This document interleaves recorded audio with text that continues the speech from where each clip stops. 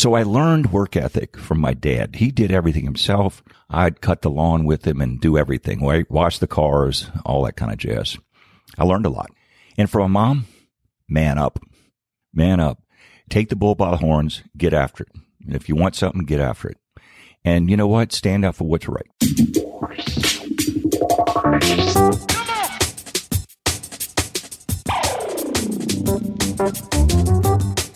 The oil and gas industry, the driving engine of the world economy, delivering prosperity, innovation, and abundance across the globe. Here are the stories of its key players, directly from the leaders themselves. This is Bulwark's Oil and Gas Industry Leaders Podcast, where real experiences are passed on from the leaders of today to the leaders of tomorrow. Here is your host, Paige Wilson. Welcome to this week's episode. I'm sitting here this afternoon at the Capitol Grill City Center with my guest, John Matson, Executive Consultant, Chemicals and Petroleum, Center of Competence at IBM. How are you this afternoon? I'm doing very well. We've got some bad weather coming, but I'm okay. Yeah, it's supposed to get really cold. Yep. Oh, my goodness. Yeah. The 20s, right? Yeah, for Houston, that's cold. Yeah, well, that's just cold for me in general, so I'm going to have to layer up. Mm-hmm. All right, so before I get into it, I wanted to thank everybody that's left a review on iTunes, and if you can do me a favor and leave another review, I'd love to read it on the air. So, John, let's discuss how you got started in the industry. Okay. I got my petroleum engineering degree from Louisiana Tech, and I started my career with Mobil Oil. Yeah. And I cut my teeth offshore, Gulf of Mexico. Yeah. And I've been in the industry for about right at 42 years. Half of that was with Mobil. And I did everything literally from rig floor to boardroom. Really? All different assignments. Every 2 years, I had a new assignment. So drilling, completions, production engineering, planning, investor relations up in our corporate headquarters. I mean, you name it, kind of jack of all, master of none, if you will. Very good. But I did learn the industry quite well. And the merger came with Exxon, and I went to work for Halliburton and spent several years with them. And I got to learn the service industry, and I had a great time there, traveled the world, really great assignment. Then I did some consulting on my own, and right before joining IBM about 5 years ago, I got a call from a former Mobil employee who was CEO of Berry Petroleum. Okay. And he said they had purchased leases in the Permian Basin and in East Texas, and this was the third asset group that they had, started with heavy oil out in California. And he said, I'd like to see if you're interested in becoming the VP of Ops for all of our operations in Texas. And I said, Bob, I'm having too much fun and I'm making too much money. It's crazy. I was literally in Stavanger, Norway, and got this call in the morning. He said, the next time you come into U.S., I want you to fly up to Denver. Let's talk. So next thing you know, I'm with Barry, VP of Ops. And I literally was right there during the boom times. Yeah. I mean, it was hard to get rigs. I mean, things were blowing and going. Hotel rooms were, crazy cost, all that sort of thing. Impact. You got it. Yeah. And it was fun. We, right in the middle of fracking. And on the east side, I had asset with, that were gas wells, deep, gas wells there, in which we did frack and that sort of thing. So quite interesting and being new, and we had the leases. Drilling activity was just crazy. So when I left, right about 3 years, we had increased production tenfold in the Permian Basin, which was quite an accomplishment. I really, really enjoyed that. Had a great team, brought some former Mobil employees in, as you know how it works. Yeah. And we really, really had a good time. It's almost like having your own company, if you will. Yeah. And then at the end of 2013, Lynn Energy purchased Berry. Right. And so by virtue of that, we got our CIC packages and all that sort of thing. And I had some buddies at IBM that said, John, you consider consulting. And it couldn't have worked out better. I said, I've always wanted to, but I wanted to have some gray hair, some scars on my back, and some experience. Yeah. So I did that, and I'm working in this group called Center of Competency, which houses people like myself that have been in industry, both upstream, downstream, chemicals, et cetera. We're a global resource, and we do everything from helping develop technology. We're not technologists, but how can this help lower my lifting costs, right, or improve my drilling performance? And it's really, really neat. That's the most favorite part of my job, is working with those guys that have a lot more brain cells than I do. So I've been there about 5 years, and enjoying what I'm doing. Good. And it's almost like exactly what I wanted to do. Good. As I thought through the career that I wanted to pursue. Well, I'm glad it worked out. Yeah, thank you. I don't know if everybody can say that, but maybe I have a better attitude. So, yeah. So what did you get your degree in? Petroleum engineering at Louisiana Tech. Okay. Small school. Right. Interesting story. When we were looking at schools and my dad was coaching me and he said, you can go anywhere you want except for LSU. And I said, why not? He said, number one, it has a reputation of a party school. Number two, it's too close to home. That's true. I don't want you here every weekend. I got rid of you. I raised you to get rid of you, right? Yeah. And all my buddies and everybody, all my friends went to LSU. And they have a pretty darn good petroleum department as well. Yes, they do. Yep. So anyway, I go up to Louisiana Tech, Lincoln Parish, very, very small school, very different. It couldn't be more different than New Orleans where I grew up. Mm-hmm. So a lot of good buddies, still have a lot of friends that I stay in contact with, most of them in the business. And if I look back, I'd do it again. Awesome. Yep. So you said you had a different role every 2 years or so. So which one of those did you really appreciate the most? The one, if I look back, that I learned the most and that I was very fortunate to have was the role in investor relations, corporate investor relations. The group was very small. It had one VP who reported to the CEO. At the time, it was Alan Murray of Mobil, and then Lou Noto. So my boss reported to him, and I was the one single guy that was responsible for anything and everything that gets questions that got asked from analysts, the annual report, the fact book, and all that sort of thing for upstream. We had another guy for downstream and another guy for chemical.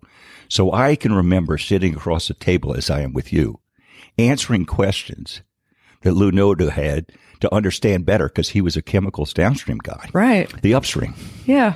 And I would go, I'd put speeches together. It was just, I learned about the whole integrated business, if you will, because Mobil, was an integrated company. So I look back in contacts I made and, how decisions get made. I attended board meetings, shareholder meetings, etc.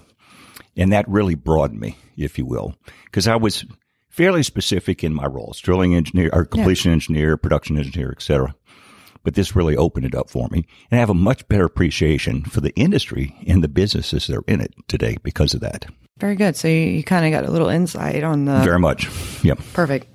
Looking back on all of that, probably prior to Barry, what would you say some of the real challenges were? Yeah. As most people know in this industry, there's kind of two paths that you can take, right? Especially if you're an engineer, whether it be facilities or petroleum, chemical, or whatever. Reservoir. Right. Yeah. You have to decide, and with leadership, are you going to stay in that discipline and be an expert for your career? Or do you broaden up and you go into management and leadership roles? Yeah. I had this one particular manager who basically said, John, and they were pretty open.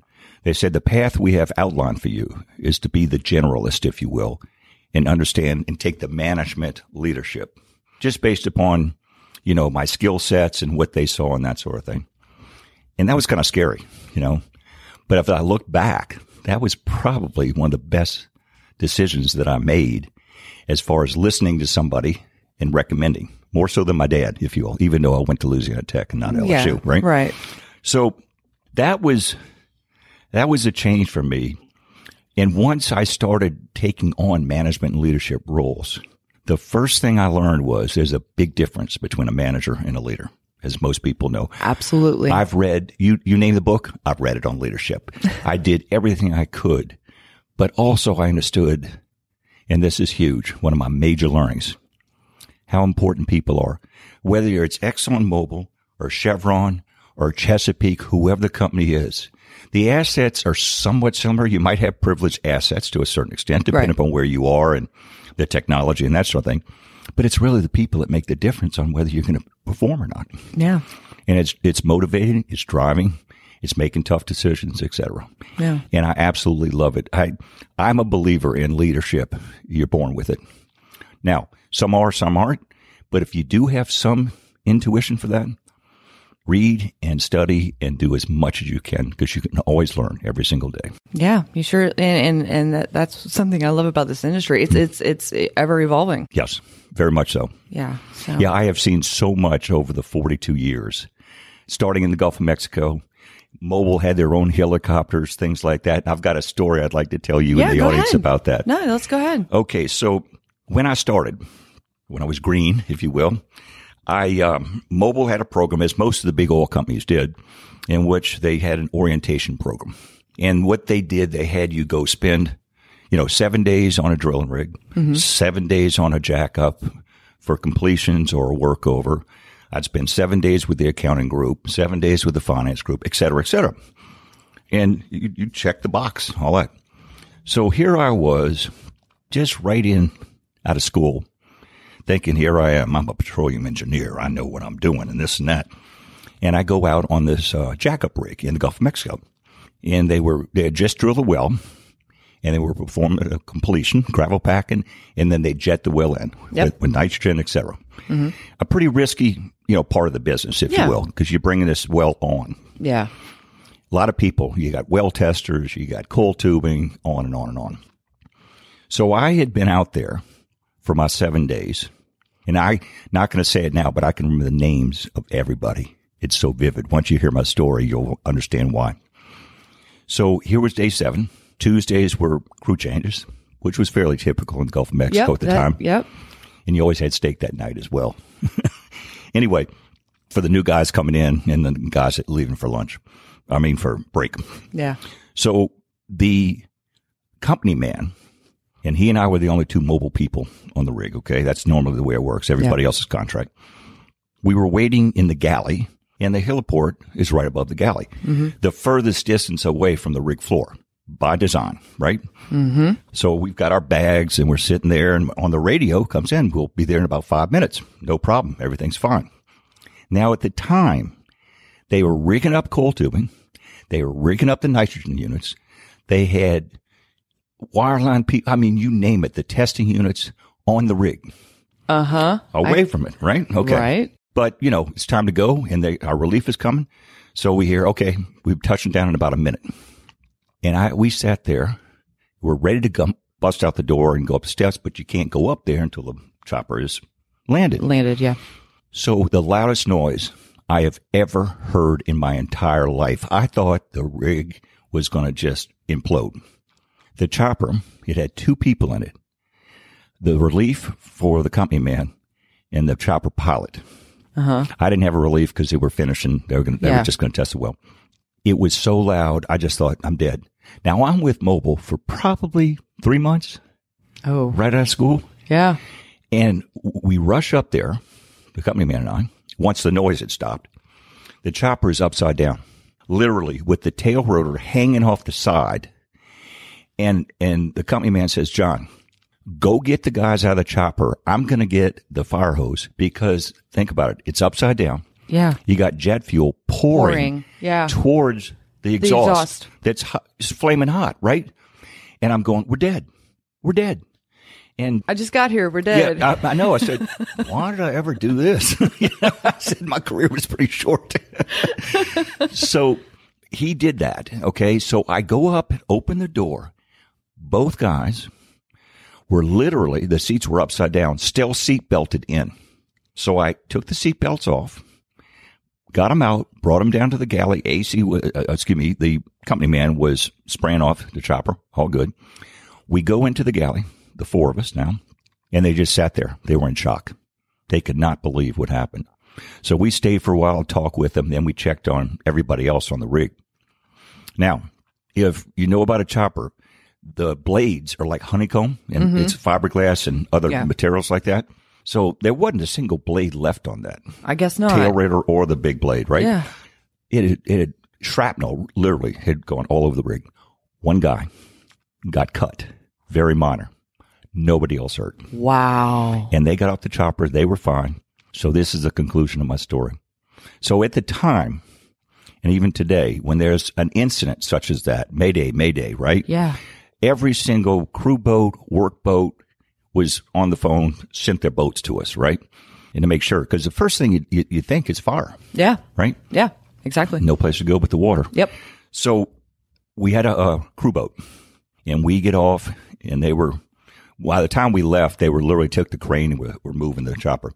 And we go over to a major drilling rig that was drilling for Mobil. Can I ask what platform it was? This was a jackup rig. Okay. And we went to the Mr. Mel, which was a drilling rig at the time that was close, right? Eugene Island was Eugene Island. Yep, okay. Eugene Island was the area. Okay. Correct. Okay. Yep. I'll never forget. So we take the crew boat, go over to Mr. Mel. We get off. We go up and see the company man. He said, "What the hell happened over there, guys?" So we told him. He said, "Anybody hurt?" I said, "No." And he said, "Well, here's the deal. I know y'all are days off. I've got a chopper that'll be here in about 30 minutes to take you guys into Morgan City. Or I've got a work boat." And work boats are a lot slower than crew boats. Oh, boy, do I. That's due to be here in about an hour. We looked at each other and said, "I think we'll take the boat." Right? I didn't get as long as I could get on land. Yeah. Solid land. I was good. Yeah. And I'm going, welcome to the oil patch. Yeah. That's one of the many stories, but that's the one that I tell most often because it's so unbelievable. The good man upstairs has been good to me, and I'm alive today. Yeah, and I can talk about it. Yeah. So I'm super cautious. I am super all about HS&E, health, safety, environment. Yep. And now it's got social involved in security with that as well. And that's one of the changes that I've seen over my lifetime. We didn't have PCs back then. Mm-hmm. We didn't have the internet. I would have to go down. We had a library at Mobil in New Orleans. You go and you look up, JPT articles and have to read them. Yep. It's so different. Yeah, it's amazing how things change. Yeah, now that we do have computers. Well, that's right. You can look up anything you want. Yep. It's all in the palm of your hand, actually. Really, literally. You don't even need it. You don't even need a computer. You just have your phone, and that's your little computer right there. Absolutely. So if I look over the changes, technology's changed, but more so the whole computer age has changed during my career. Yeah. And you can do so much more now. I mean, do you ever think you'd be at IBM as a... No. Yeah, that's exactly... Yeah. What am I going to do? Sell computers? Right. Or PCs or whatever? Right, and that's what's amazing. And for those that don't know, that don't listen to our other podcasts, IBM is now the sponsor of Oil and Gas This Week, which is actually my favorite podcast. So check it out, and I believe we'll be giving away some stuff on that show as well. Yeah. How about those that you interview? This is it right here. Oh, okay, great. I get to interview with you. Yeah, you get to interview, and you get all the lovely things that Capital Grille. I mean, they're so wonderful to they hear. are. They are. Yeah. So between our snacks and drinks. Yeah. So all of that being said, if you had one piece of advice to give our audience, what would it be? It's funny you mentioned that. A good buddy of mine from Ruston had a son that went to tech and graduated last year.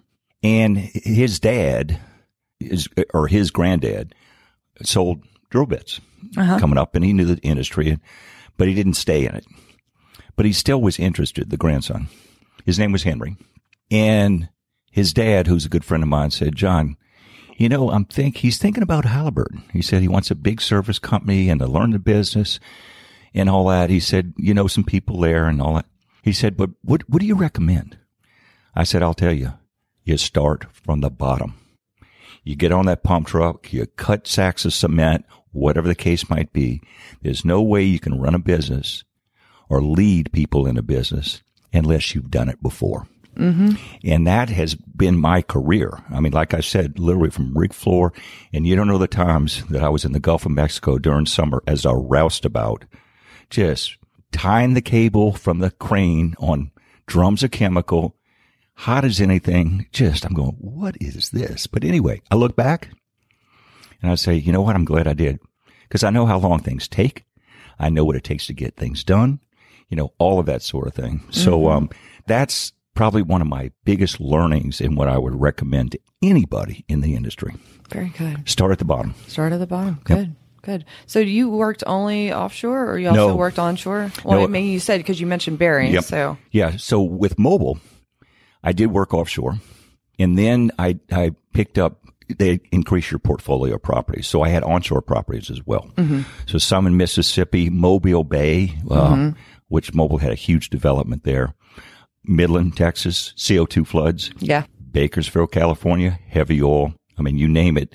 I've basically worked in most, if not all, of the basins in the U.S. Oh, that's cool. Yeah. So I have offshore and onshore. As I tell people, offshore, onshore, oil, gas, tertiary recovery, secondary recovery, steam floods, CO2 floods, all of that sort of thing. Yeah. Yes. Oh, excellent. So that's pretty exemplary. Well, thank you. Yeah. You're just like, well, if I'm going to do onshore, I'm just going to do all of it. Yeah. Right. Yeah. And it kind of goes back to what I had stated earlier. If you're going to stay in that technical role, then there's nothing wrong with that. I mean, yeah. Huge. And it's not like you're not going to make as much money or anything like that. But if that's your cup of tea, then you become the expert for that basin, if you will. Take a geologist, right? Or whatever. Yeah. And you need that. Yeah. Mm-hmm. Yeah. So either route, I was lucky enough, and I was talking to an ex-mobile guy who just retired, and he said, man, you are lucky, because he stayed in that one position and for his whole career. And I'm going, I couldn't do that. I do get bored after 2 years. I'm ready to move on, try something else, Right. Because, what happens is, in my opinion, and I've heard others say this, your first 6 months to maybe a year, you're learning that new discipline, the role you're in. And it's not until that second year, at least, you're able to contribute. Right. And so, I was able to do that in most of the jobs I was in. So I was able to get the expertise, learn what's needed, and then I could make a difference. And in a way, I'm kind of jealous because, it took me a long time at being a regulatory person that you didn't know what anything was. Right. Even with pictures. Yeah, right. Even if somebody sat there and explained it, you had to actually see it. You did. And that's one thing I'll say to that was I'm one, you heard kick the tires and all that kind of stuff. And I know the internet's a great resource and all that, but I've traveled so much. Most of the places in the world where there's oil, I've traveled, visited for work. That's a lot of countries. A lot. And I got paid to do it. So I'm sitting there in Cairo, Egypt, looking at the Sphinx, and I'm going, these people over here, they paid to fly over here, and they're paying, right?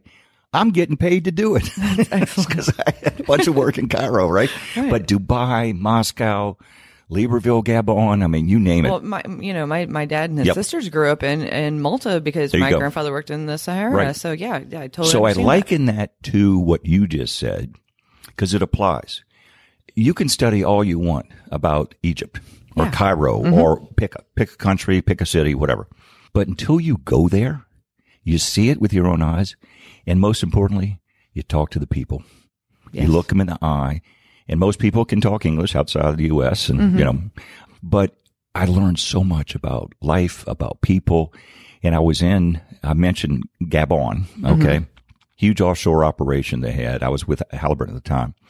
And we go to this outdoor, like a souk, right? Where they sell everything from the stones to whatever, carvings. And we stopped and there was, 3 of us and there were some locals that were selling their wares. And so I start talking to him. I'm asking him questions. This is Eddie. He looks at me and he hits his fist on his chest, right where your heart is. And then he looked at me and did it right back to me, which told me, in other words, you got a good heart. Aw. It blew me away. That's one of those I'll never forget. I can tell you exactly where I was and what day and all that kind of stuff. What I was wearing. Well, that's more of a woman thing. But. Yeah. But by the way, in that same trip, we got there on Sunday, Super Bowl Sunday. Literally, we go in. They had this big screen TV. It was Hilton. I forgot. Go put our bags up. And we go back down and say, hey, we're going to meet. Super Bowl comes on. It was 10 o'clock at night. And so we go in there and they had the bar. Then they had the big screen TV. Nobody was in there.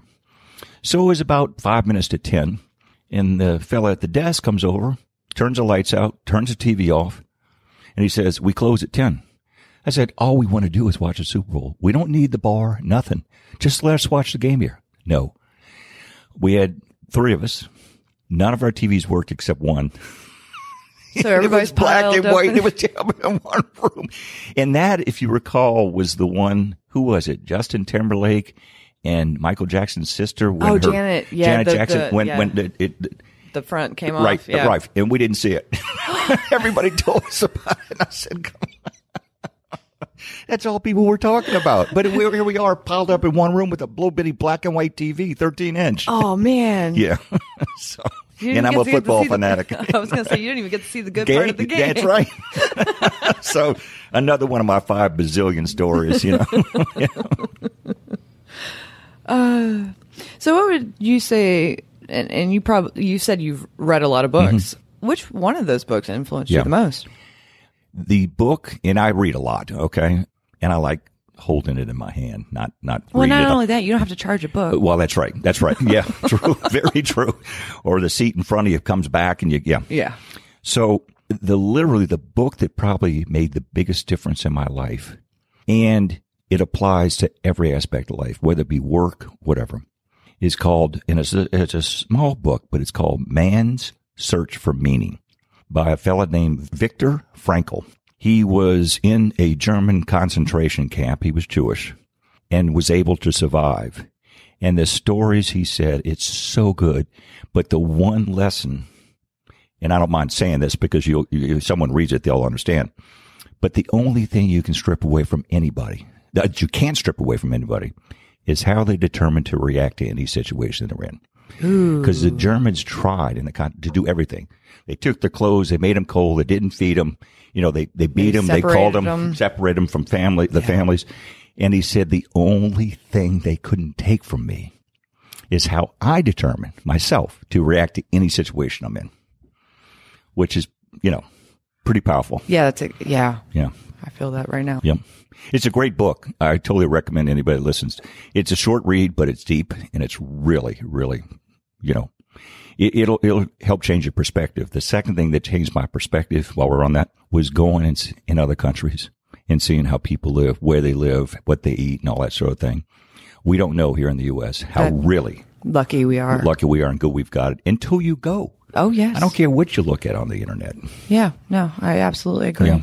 Yeah. And again, I'm lucky enough to have been able to travel and see that. Yeah. Because that's life-changing to a certain extent. Oh, absolutely. Yeah. What would you say is your most used business tool?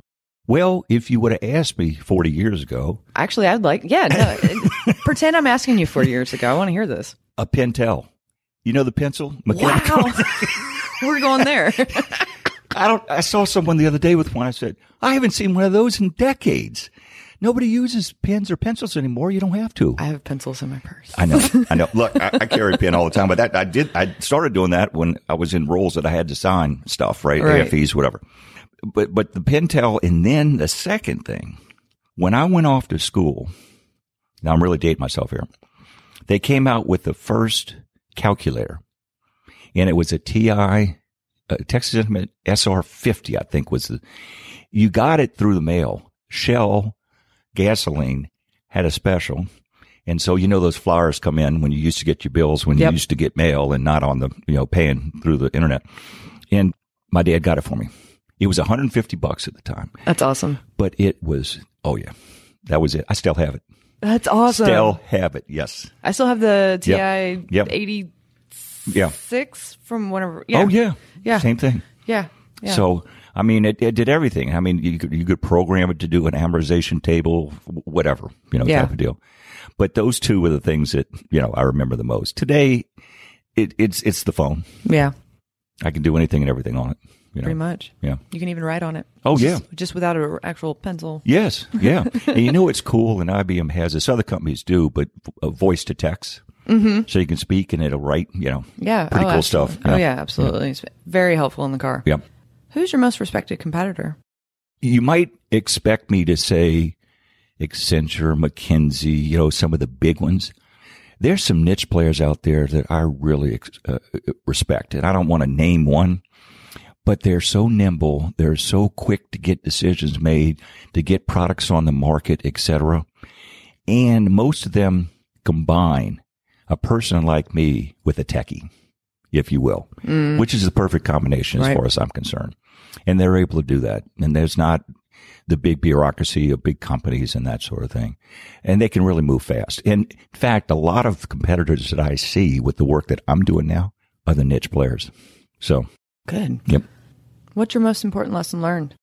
That's a lot to think about, right? Well, I'll answer it this way. What I learned from my dad was work ethic. I was 14 years old and worked at a Shell service station in New Orleans in the summertime. Now, you can only imagine the heat and humidity. And that was back during the day. No matter how much they were paying for gas or how many gallons, you check the tires, all 4 of them. Yep. And the spare. You wash the windows and the mirrors, and you check the hood. And here's $2, and I get a quarter tip. So, and it comes back to what I was saying about starting from the bottom, right? So if you really want to look back, who'd I work for first? Shell. The service station, right? I didn't put that on my resume. Maybe I should. But anyway, so I really, and then working offshore as a roustabout, and, looking at some of these people saying, when I'm 40 years old, which at the time I thought was old, okay, do I want to be working as a roustabout? Right. And those sort of things just really got to me. And so I learned work ethic from my dad. He did everything himself. I'd cut the lawn with him and do everything, right? Wash the cars, all that kind of jazz. I learned a lot. And from my mom, man up. Man up. Take the bull by the horns, get after it. And if you want something, get after it. And you know what? Stand up for what's right. Not what's good, what's right. What's right. Yep. That's exactly right. Very good point. Yeah. I'm not sure if this is applicable, but what's your favorite podcast? Well, I really haven't watched many. I mean, whenever I want to know something about something, like I'm doing something on the car, all right, or I want to fix the dishwasher, whatever, I'll go in and look at YouTube it. Yep. And it's amazing. Yeah. It really, are you kidding me? I used to have to go through manuals and all that kind of stuff. And you see it exactly. You order the part, it's there the next day, for example, through Amazon Prime. And you fix it. Oh, I love Prime. Don't you? This is I'm sorry. Not don't sponsoring. Right. But that's one of the sweetest things out there. Yeah, I totally agree. Totally. So because I want my listeners to be very well dressed and most importantly safe, be sure to go to www.bulwark.com/podcast to win an FR shirt and base layer. No purchase necessary to win. See official rules for details. Thank you so much for joining me again, John. This has been great. Any other stories you want to Thank you. Throw in there? Well, first of all, I appreciate the opportunity. Yes, much. Absolutely. As you can tell, I like to talk, and, there's so much that's happened over my life. I was at one of the competitors of this place the other night, Papa's Steakhouse. I can't eat steak anywhere else. I feel like I'm cheating. I know. But I was there the other night. And I don't know something happened, and stories started just flowing. And so we get finished. I said, well, can I talk now? We were there for like 2 hours. But I'm just trying to think of all the ones that I had. Here's one that I told the other night. I've got more, but this is one good one to finish with. So as I mentioned, Gabon, I saw so much there. So we were leaving, and you go into the airport's a hangar, literally. Mm-hmm. Check the bags, and we're in line, hot. Oh, and I look behind me, and there's a local, no luggage, just a muffler and tailpipe. He's holding it up, and it wasn't new. It was used. And I'm going, he didn't check it? He's bringing it on the plane? And the guys with me said, John, turn around, shut up, don't say anything. We want to get on this plane. Okay. Whatever. So, yeah, that one stuck in my mind, too. I could just picture him today. Yeah. But things like that, on and on. Yeah. Random. Yeah. So if people want to reach out to you and or get to know more about IBM, where should they go? Well, first of all, if my contact information is going to be available, absolutely. Shoot me an email. Are you on LinkedIn? I am definitely on LinkedIn. Yep. All right. Then we'll put that in the show notes. 854 contacts on it. I've been on it since they started. But no, LinkedIn's probably the best way. Yeah. Okay. Good perfect. point. Good point. And IBM, www.ibm.com. To look up that, and I can help if you're looking for something in particular where you might want to go. Okay, perfect. Excellent. All right. So that concludes this episode. Very good. Just remember, it's up to you to open the next door. Tune in next week for another intriguing episode of Bulwark's Oil and Gas Industry Leaders Podcast, a production of the Oil and Gas Global Network. Learn more at oilandgasindustryleaders.com.